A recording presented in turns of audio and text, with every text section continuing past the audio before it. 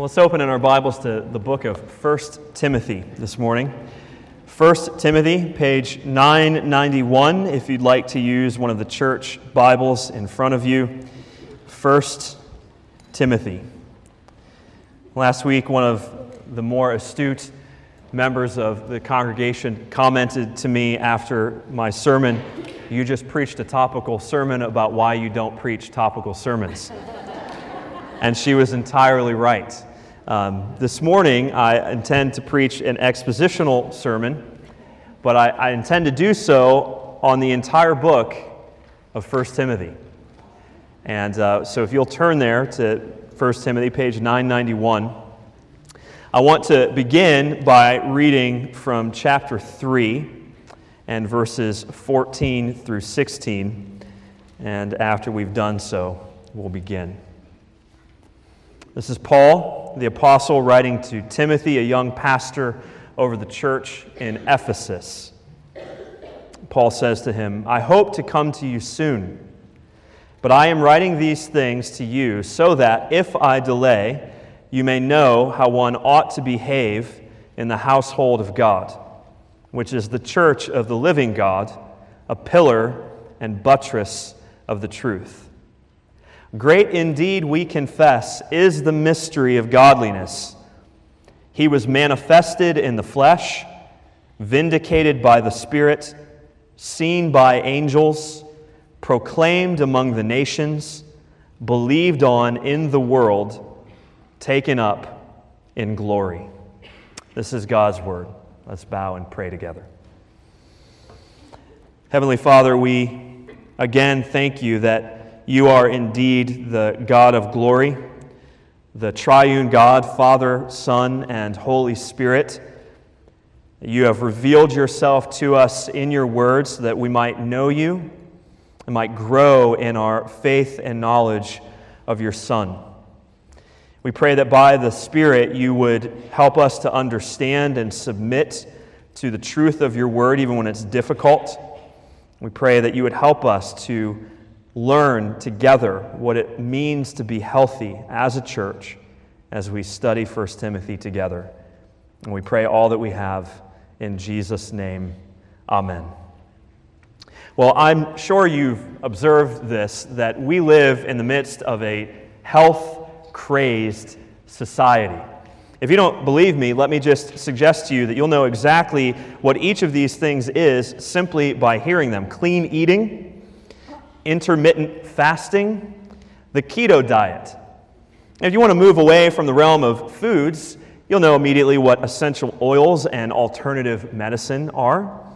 You'll know that the fitness and dietary supplement industry is booming. It is estimated that Americans spend $30 billion per year on dietary supplements, vitamins and protein shakes, and the like. And if that doesn't convince you, let me just ask you this. Has there ever been a time in the history of civilization in which kale has had a better reputation? Everybody loves kale out of nowhere. We are a health-obsessed society, and what begins as an individual desire to be more healthy translates ultimately into a desire for our corporate health as legislation is pushed to legislate our healthy habits. I wonder if you've ever thought as much about spiritual health as you have physical health. More than that, I wonder if you've ever considered the importance of our corporate spiritual health, as much as some have considered our corporate physical health as Americans. This morning, as we make our way through this sermon series on our core values, things that we have framed as values that we are willing to be punished for, we're willing to pay the price for, we come to our third and final core value, that is that we value church health rather than church growth. We've seen that we value being gospel-centered rather than seeker-sensitive. We've seen that we value Bible preaching rather than preaching from the Bible. And this morning we come again to our third and final core value, that we value church health rather than church growth. Now, this is the value that I believe ties all of the values together. But I want to begin just by sort of knocking away any sort of misconception that what I'm saying is that we're not concerned about people coming to know Jesus through our ministry or growing in numbers as a church. That's, of course, not what I'm saying. What I'm saying is, however, that we are more concerned with our health as a church and that health translating into a healthy growth than we are simply growing by any means necessary. Church health and church growth aren't entirely unrelated, but they are very different when it comes to focus. If you don't believe me, all you have to do is you just take my advice. If you go home this afternoon, on your way home you pick yourself up a gallon of ice cream, and you eat the entire gallon today, and you do the same the next day, and the next day, for the next month. This is not my professional medical opinion, but I think you're going to grow. And I think people are going to observe the fact that you're growing. In fact, people will come to you and say, "Boy, how you have grown. It's remarkable. What's your secret?" And you'll say, "My pastor told me to eat a gallon of ice cream every day." And then they'll say, "I'm never going to your church ever." We all know that there are healthy ways and unhealthy ways to grow. And all I mean to say this morning is that we want to be concerned about healthy growth. We're going to prioritize our health rather than growth. Mark Dever, I think, defines church health better than anybody in his book, 9 Marks of a Healthy Church. He says, we need churches, this is what it means to be a healthy church. We need churches in which the key indicator, this is the primary indicator of success, is not evident results. Success is not how many conversions we've tallied up, how many baptisms we've tallied up, how easily we meet our budget. They may be signs, but they are not the key indicator of success. Rather, the key indicator of success is not evident results, but persevering biblical faithfulness. We're redefining success. To say success biblically is faithfulness. It's interesting as we turn our attention to the book of 1 Timothy that Paul says in chapter 3, the passage that we read together, that he is writing, verse 15, if you just look there, I am writing these things to you so that, so this is a purpose statement. Very simple biblical interpretation principle. If the writer of a book is telling you why they're writing their book, that's going to become for you the main idea of the entire book. So here we go, chapter 3, verse 14 and 15. I hope to come to you soon, Paul says to Timothy, but I am writing these things to you, these things in this letter, so that if I delay, you may know how one ought to behave in the household of God. This book is about how Timothy, a young pastor, is to behave in the church. This is what Timothy is supposed to do as a minister. Now, I just want to tell you at the outset that church growth tactics are conspicuously absent. But there's a lot to be said about health. We've been studying this letter as a group of elders, and we've come up with a really pregnant sentence to describe what the book is about. 1 Timothy is a charge. You get that repeated refrain over and over again, I charge you, I charge you. It's a charge to behave according to the truth in the church so as not to swerve from it. Over and over again, we have indications of people leaving the faith throughout the letter of 1 Timothy. This is a charge to behave according to the truth in the church so as not to swerve from it. And truth is paramount. You notice that as Paul describes what the church is, we have to know what the church is before we even consider what it does. When he describes what the church is, he describes it as a pillar and buttress of the truth. And he goes in verse 16 to give a confessional statement about the gospel. The church, Paul says, is supposed to hold up the truth. It's supposed to uphold the truth, to support the truth. As you watch football this afternoon, undoubtedly you'll see people holding up signs with whatever they feel is most important to say at that moment. What Paul is saying here is that the sign that you and I hold up, that we hold up together as the church, is the great mystery of godliness of verse 16. Jesus was manifested in the flesh. He came, He lived, He died. He was vindicated by the Spirit. He was raised from the dead. He was seen by angels at His resurrection. He was proclaimed among the nations. It's the task that God has given us to fulfill. He's believed on in the world from every tribe, tongue, and nation, and taken up in glory. That is the ascension. Paul says that the purpose of the church is to hold the truth of the gospel up for everyone to see it.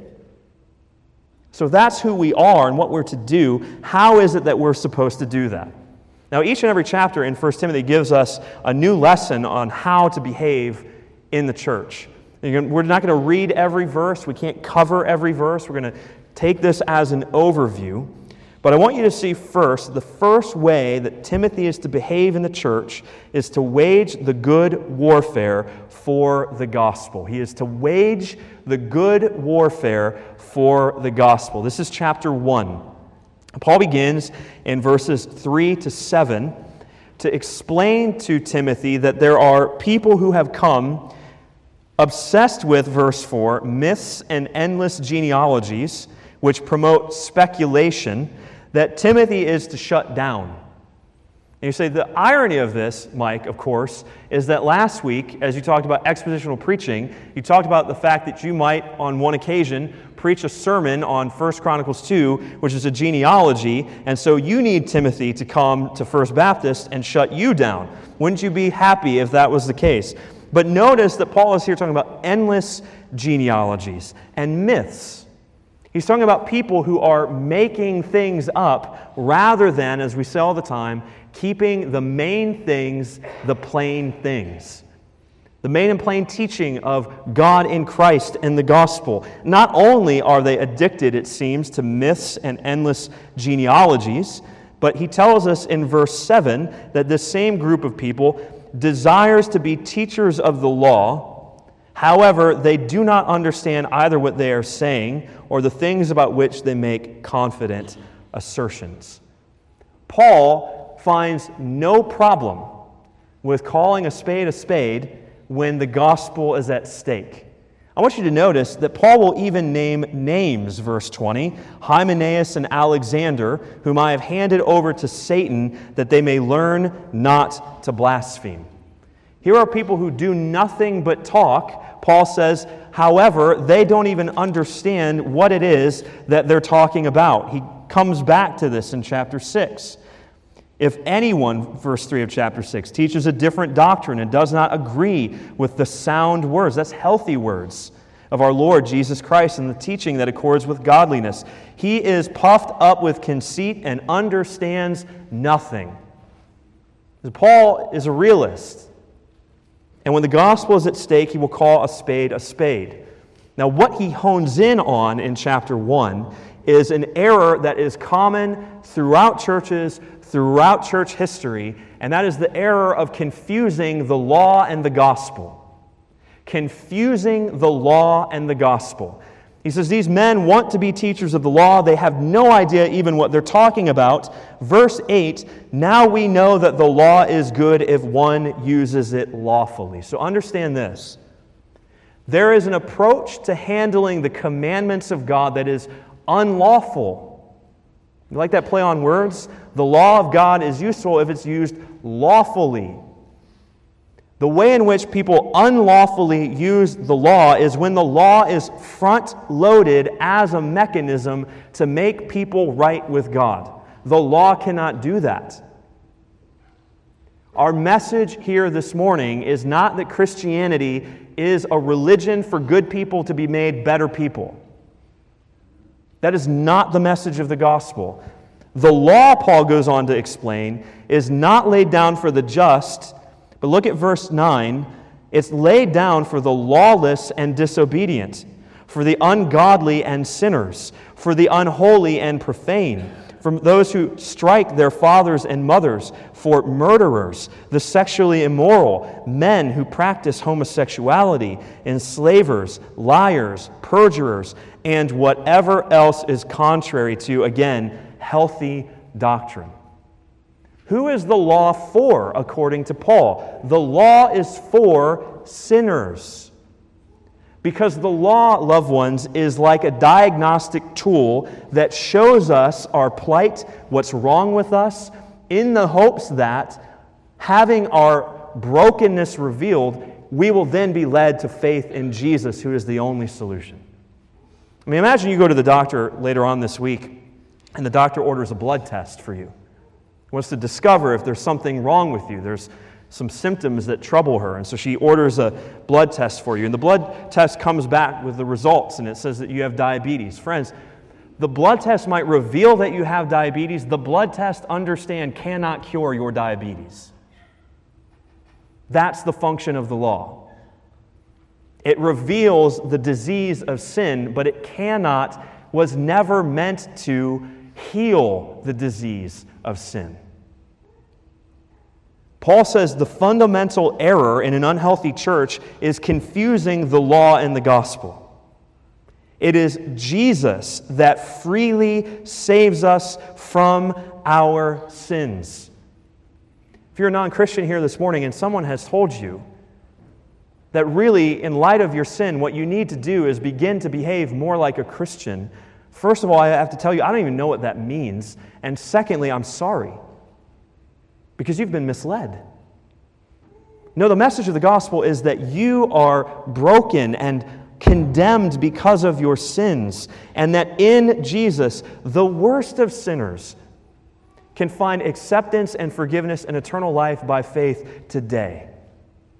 That's where Paul goes next in verse 12. He presents himself as Exhibit A of someone who has come to understand his brokenness in light of the law and the salvation that is found only in Jesus. We're not going to look at everything that he says here, but look at the way that he begins to discuss this in verse 12. I thank him who has given me strength, Christ Jesus our Lord, because he judged me faithful, appointing me to his service. Here we go. Though formerly, this is who I was, Paul says, a blasphemer, a persecutor, and an insolent opponent.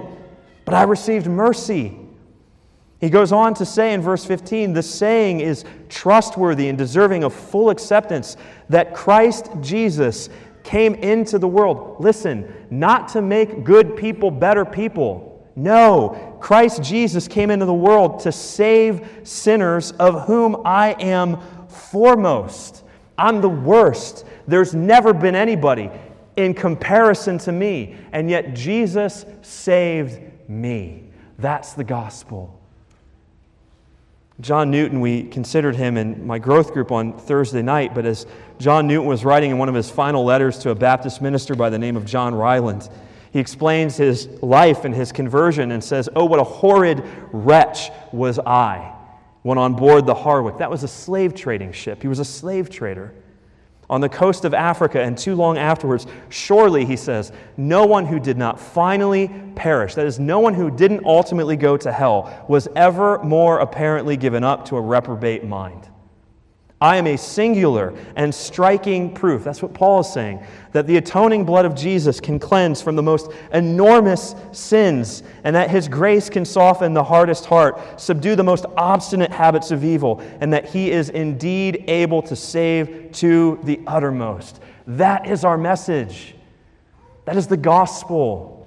Timothy is to wage the good warfare for this message, verse 18. This charge, Paul says, I entrust to you, that by them you may wage the good warfare. In other words, fight for this gospel. If we're going to be a healthy church, we have to be good fighters. And the thing that's most worthy of fighting for, it's not endless genealogies and myths, it's the truth of the gospel that saves us from the condemning power of the law. That is our message. That's what it means to be a healthy church. Secondly, Paul goes on to say, not only are we to wage the good warfare for the gospel, but we are to order worship by God's design. This is chapter 2. Chapter 2. Now, Paul is going to say some very difficult things in this passage, both politically for some and in terms of gender roles for others. If we believe that the Bible is inspired by God, that it is His Word, then we have no ability to fiddle with the message. What does Paul say? We're to order worship by God's design. And he begins in the first 7 verses by instructing us to pray. Look at what he says. Verse 1. First of all, then, I urge that supplications, prayers, intercessions, and thanksgivings be made for all people. In order to order our worship by God's design, our worship must contain or have as a major part of it prayer. But prayer specifically here for all people. Look at how he defines all people. He means all kinds of people. Verse 2, kings, those who are in high positions.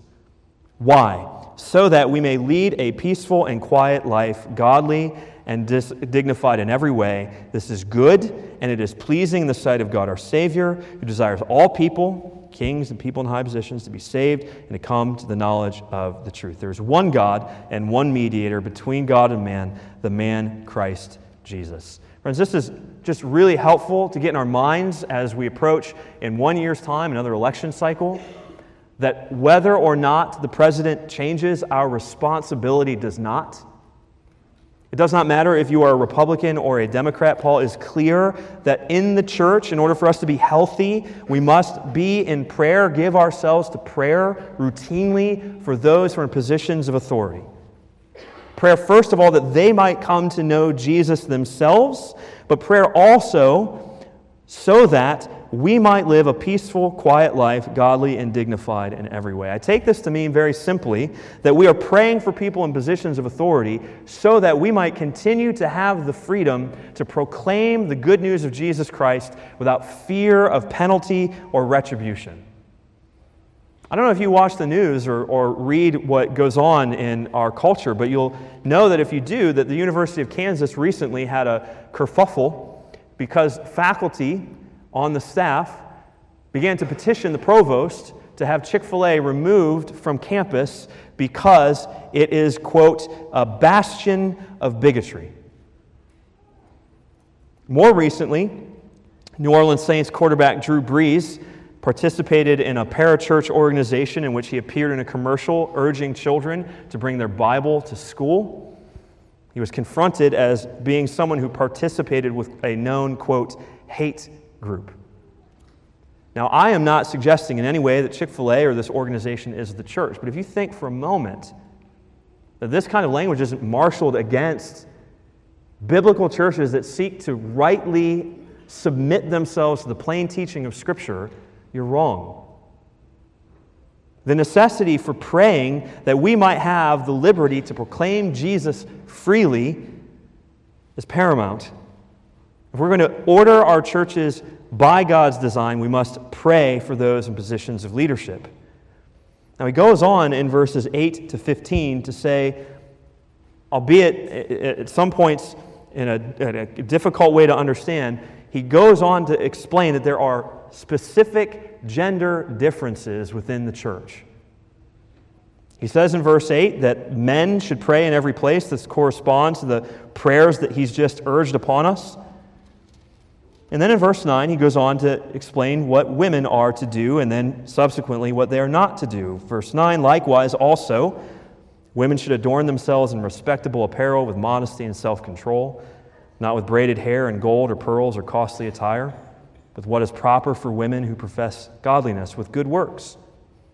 Verse 11, let a woman learn quietly with all submissiveness.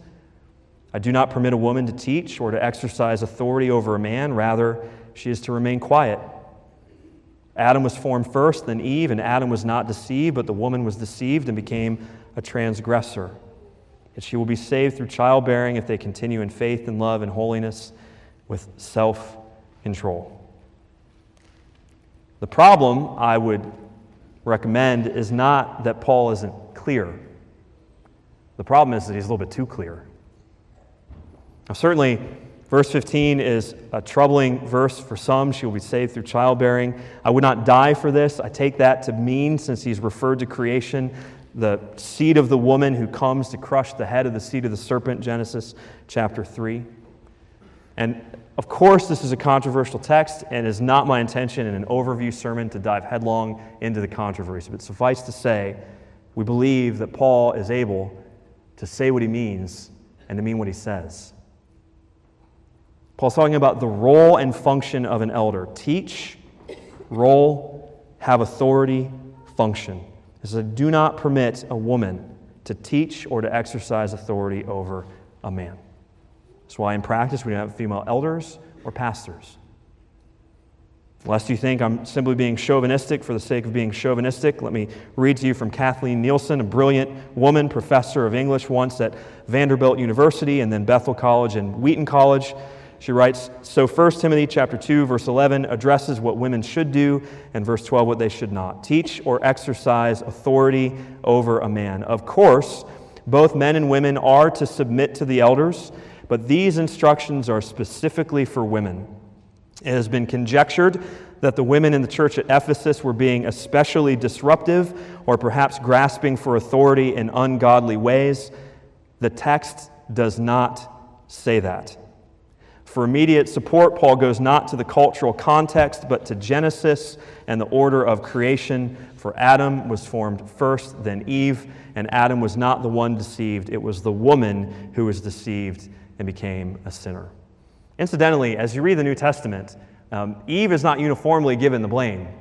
Adam, more often than not, is the one who's given the blame because he abdicated his authority to lead his wife in the garden.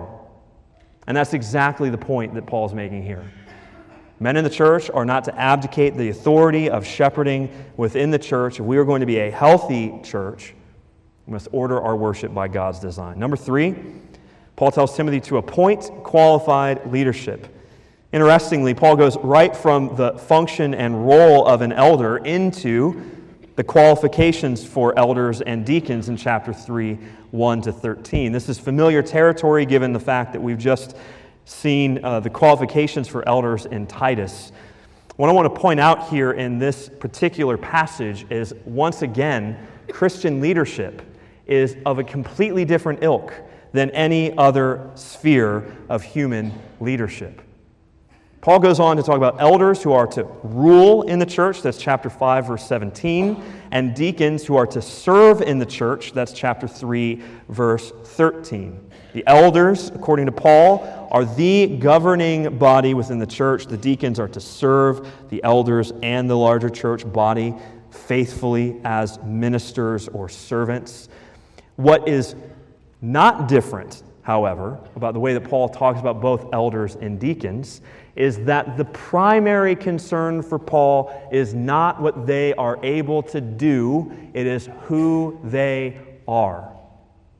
Once again, his primary focus is not what they are able to do, not what they've done in other spheres of leadership. His primary purpose is to expose for Timothy the character requisite to leadership in the church.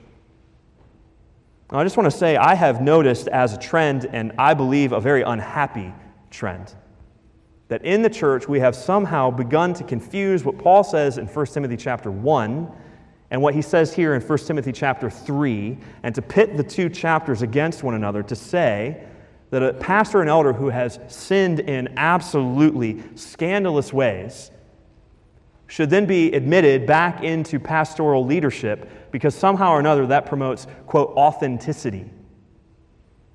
But that is not what Paul's talking about. Does it seem contradictory to you that in chapter 1, Paul talks about the gospel being completely free and offered to all who will believe in Jesus, that the law is laid down for the sinful and the lawbreaker, and then in chapter 3 to come around and talk about the character qualities requisite for Christian leadership? Well, the reason he does that is that in chapter 1, he's talking about the fact that anyone who trusts in Jesus for the forgiveness of their sins, anyone, the moment they believe, this is the line in the hymn, the vilest offender who truly believes, that moment from Jesus, a pardon receives. But here in chapter 3, we're not talking about whether or not someone will be accepted by God through the gospel. We're talking about whether someone has displayed in their lives the transforming power of the gospel, and so as in such a way to be qualified for Christian leadership. They're two completely different things. Everyone who believes might come to know Jesus, but not everybody who believes may serve as an elder or a deacon. I'm not going to belabor the point. You can read through the passages yourself at another time. You'll notice that over and over again, the emphasis is on character. The only ability qualification given to elders is the ability to teach. Deacons likewise. Paul goes on to talk about their character. They must not be addicted to much wine or greedy for dishonest gain, etc.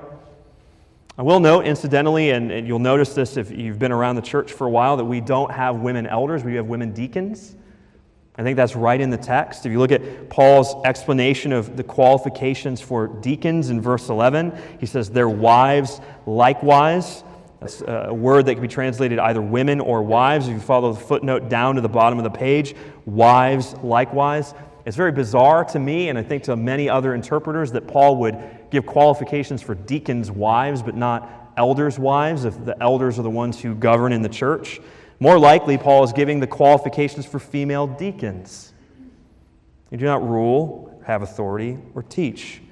If we're going to be a healthy church, loved ones, we must appoint qualified leadership. Number 4.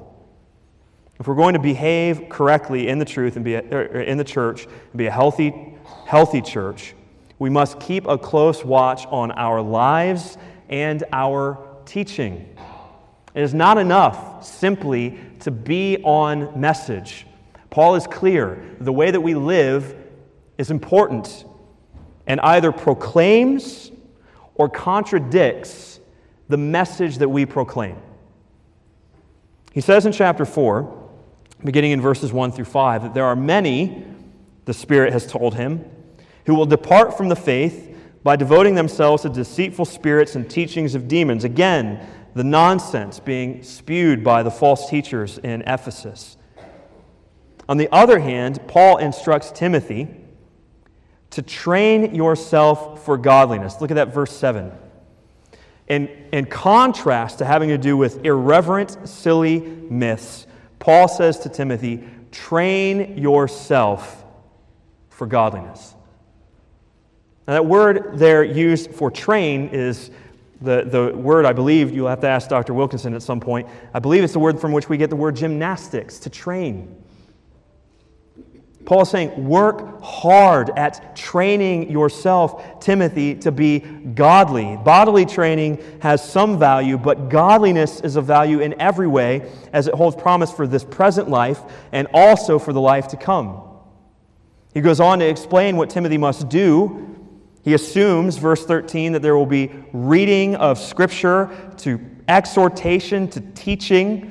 Do not neglect these things. Preach the word. He'll go on to say in 2 Timothy chapter 4. But look at verse 15. Practice these things. Immerse yourself in them so that all may see your progress. Here we go. Verse 16. Keep a close watch. Here's our point. Keep a close watch on yourself and on the teaching. Look at why. Persist in this, for by so doing, you will save both yourself and your hearers. Again, there is either a validation or an invalidation of the message we proclaim given by the lives that we live. When I was in high school, one of my close friends, his father was a doctor. And we used to hang out at their house all the time. And it was the strangest thing, I got over it after a while, but it was the strangest thing when routinely, each and every evening, my friend's father, who was a doctor, would step outside for 7 or 8 cigarette breaks in the course of the night. He thought, that doesn't make sense. You're a doctor. Don't you understand that that's bad for you?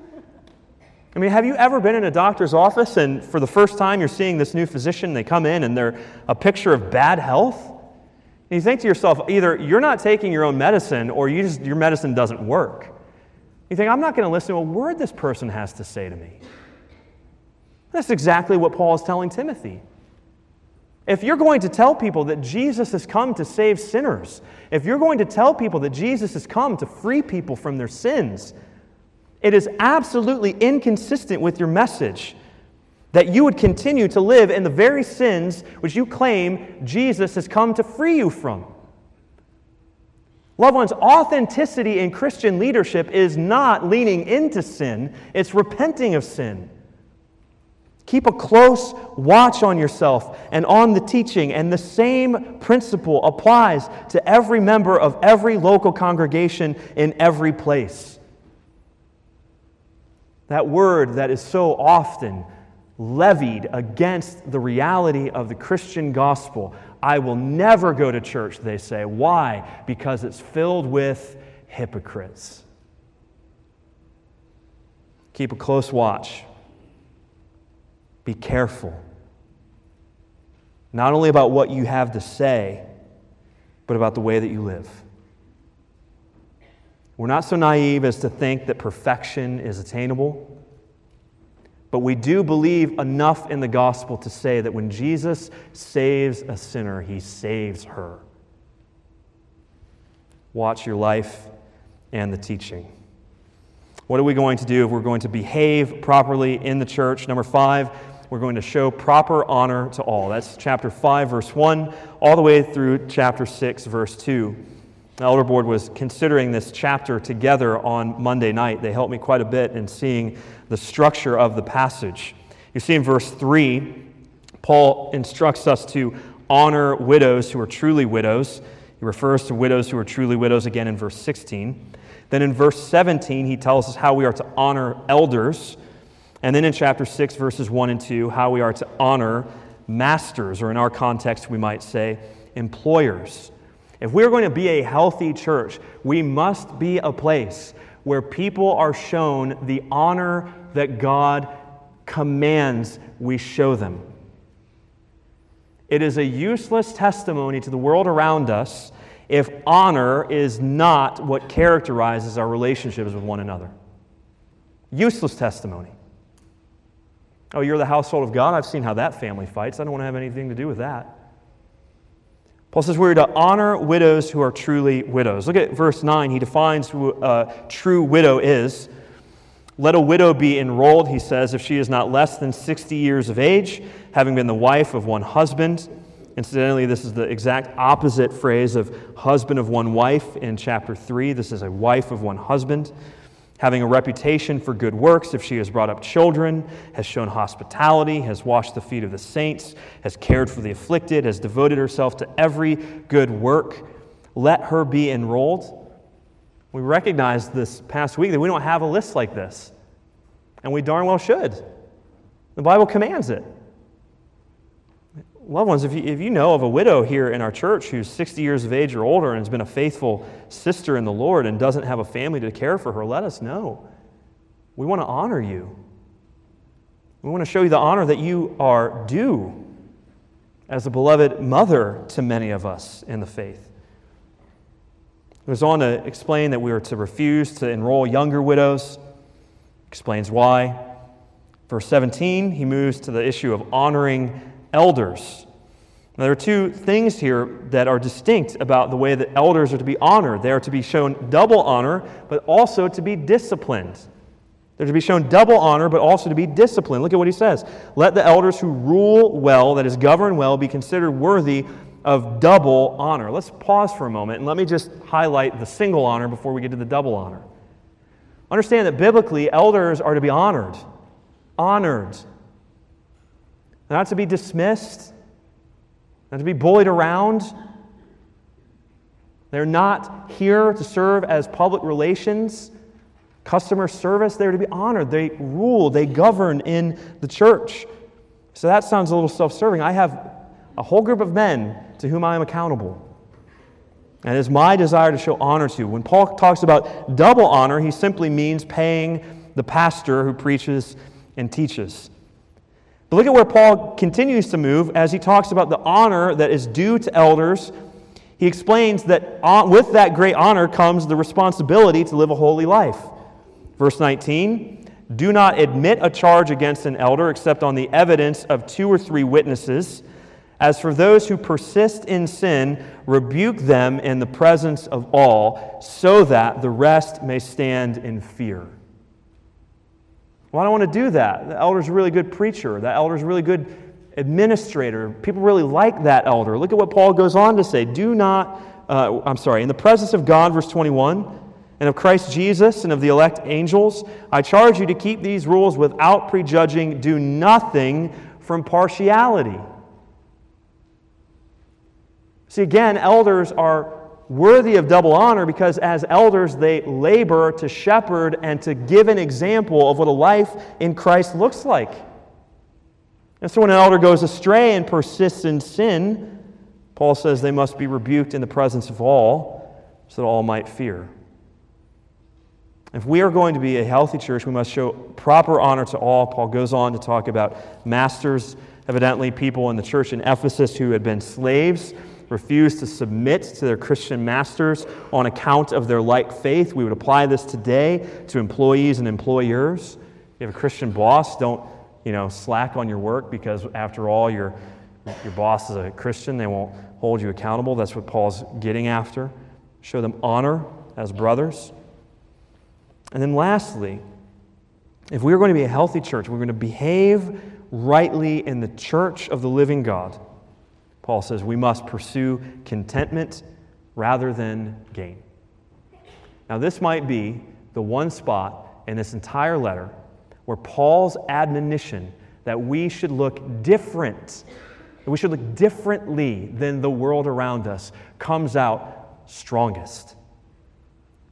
Paul goes on in chapter 6 to talk about these false teachers and to talk about their motivation being greed. Verses 2 through 5, he says in verse 5 that they believe that godliness is a means of gain. They teach for profit. Their love is money. Materialism is their idol. These are purported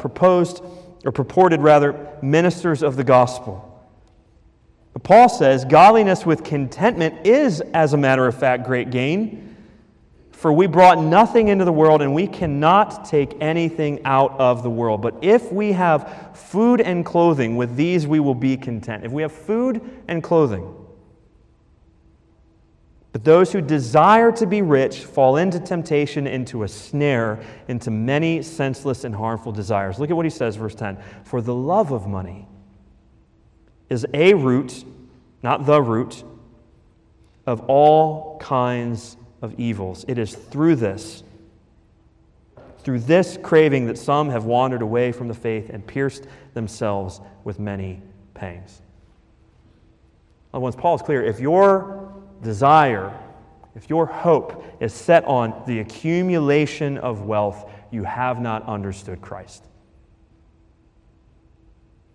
Plain and simple, if your desire, if your motivation in life is the accumulation of wealth, you have not understood Christ. It is not a sin to have possessions, it is a sin to crave them.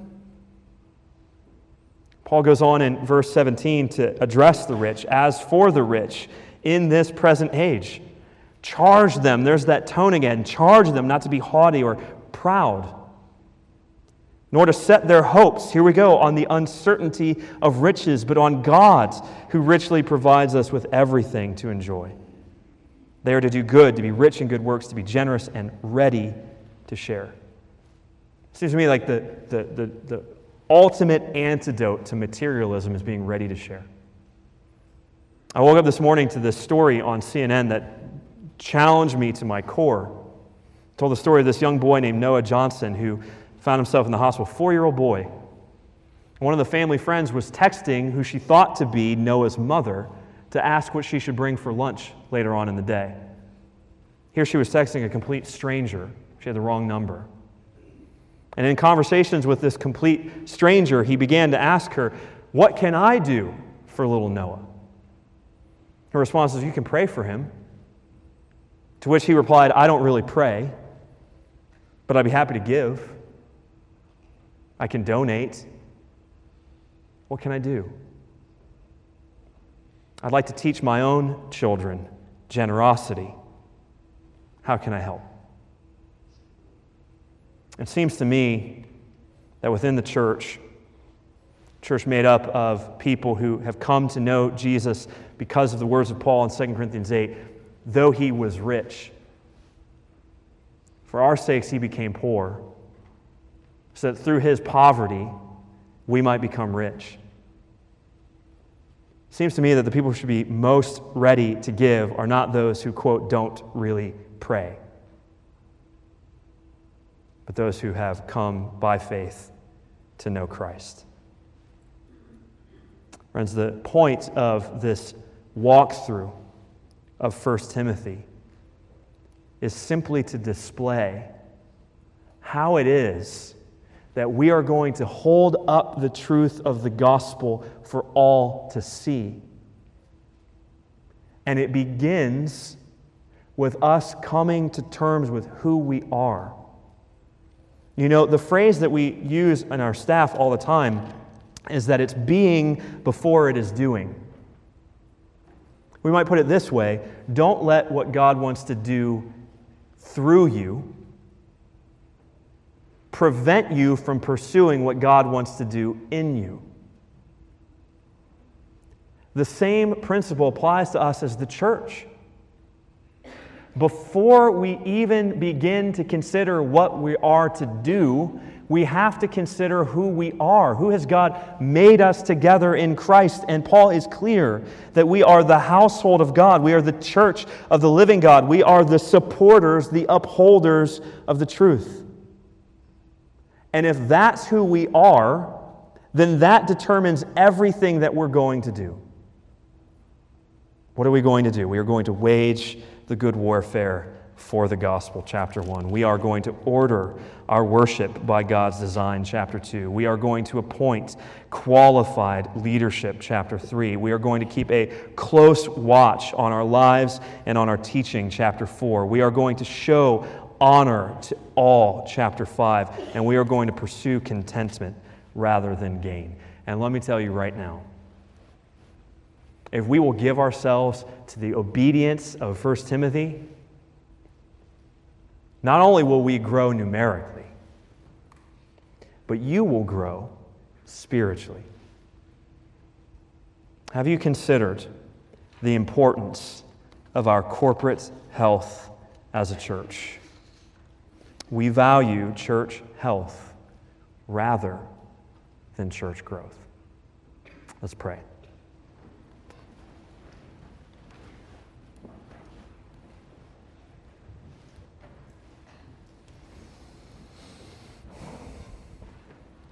Father, we thank you that you have made us to be the household of God, that by your Son, Jesus, who came and lived a perfect life and died on the cross for our sins and rose again, that we now are the very brothers and sisters of one another in the Lord. Truly, we are the household or the family of God, and so, Lord, we pray that you would enable us to live to the family name. We pray, Father, that we would be diligent to wage the good warfare for gospel clarity, that we would seek to order our worship according to your design. We pray that your grace would be upon us so that we might always be led by qualified leaders,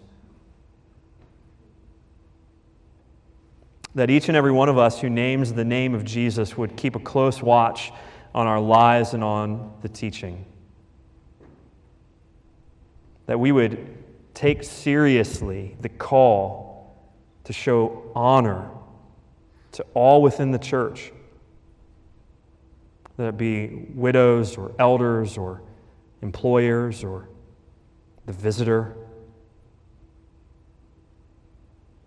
And Lord, we pray that you would uproot idolatry from our hearts, so that we would understand the great gain of godliness with contentment.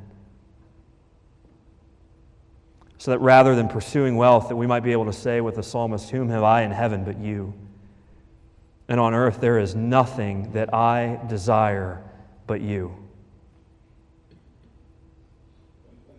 And as the world around us sees the way in which we function as this healthy family of God, that the words of Jesus would ring true throughout our area. They will know you are my disciples by your love for one another.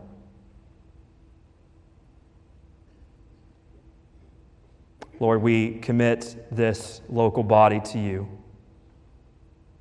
to your tender care, praising and thanking you that you, Lord Jesus Christ, promise that you will build your church and that the gates of hell will never prevail against it. We give you the praise this morning in Jesus' name. Amen.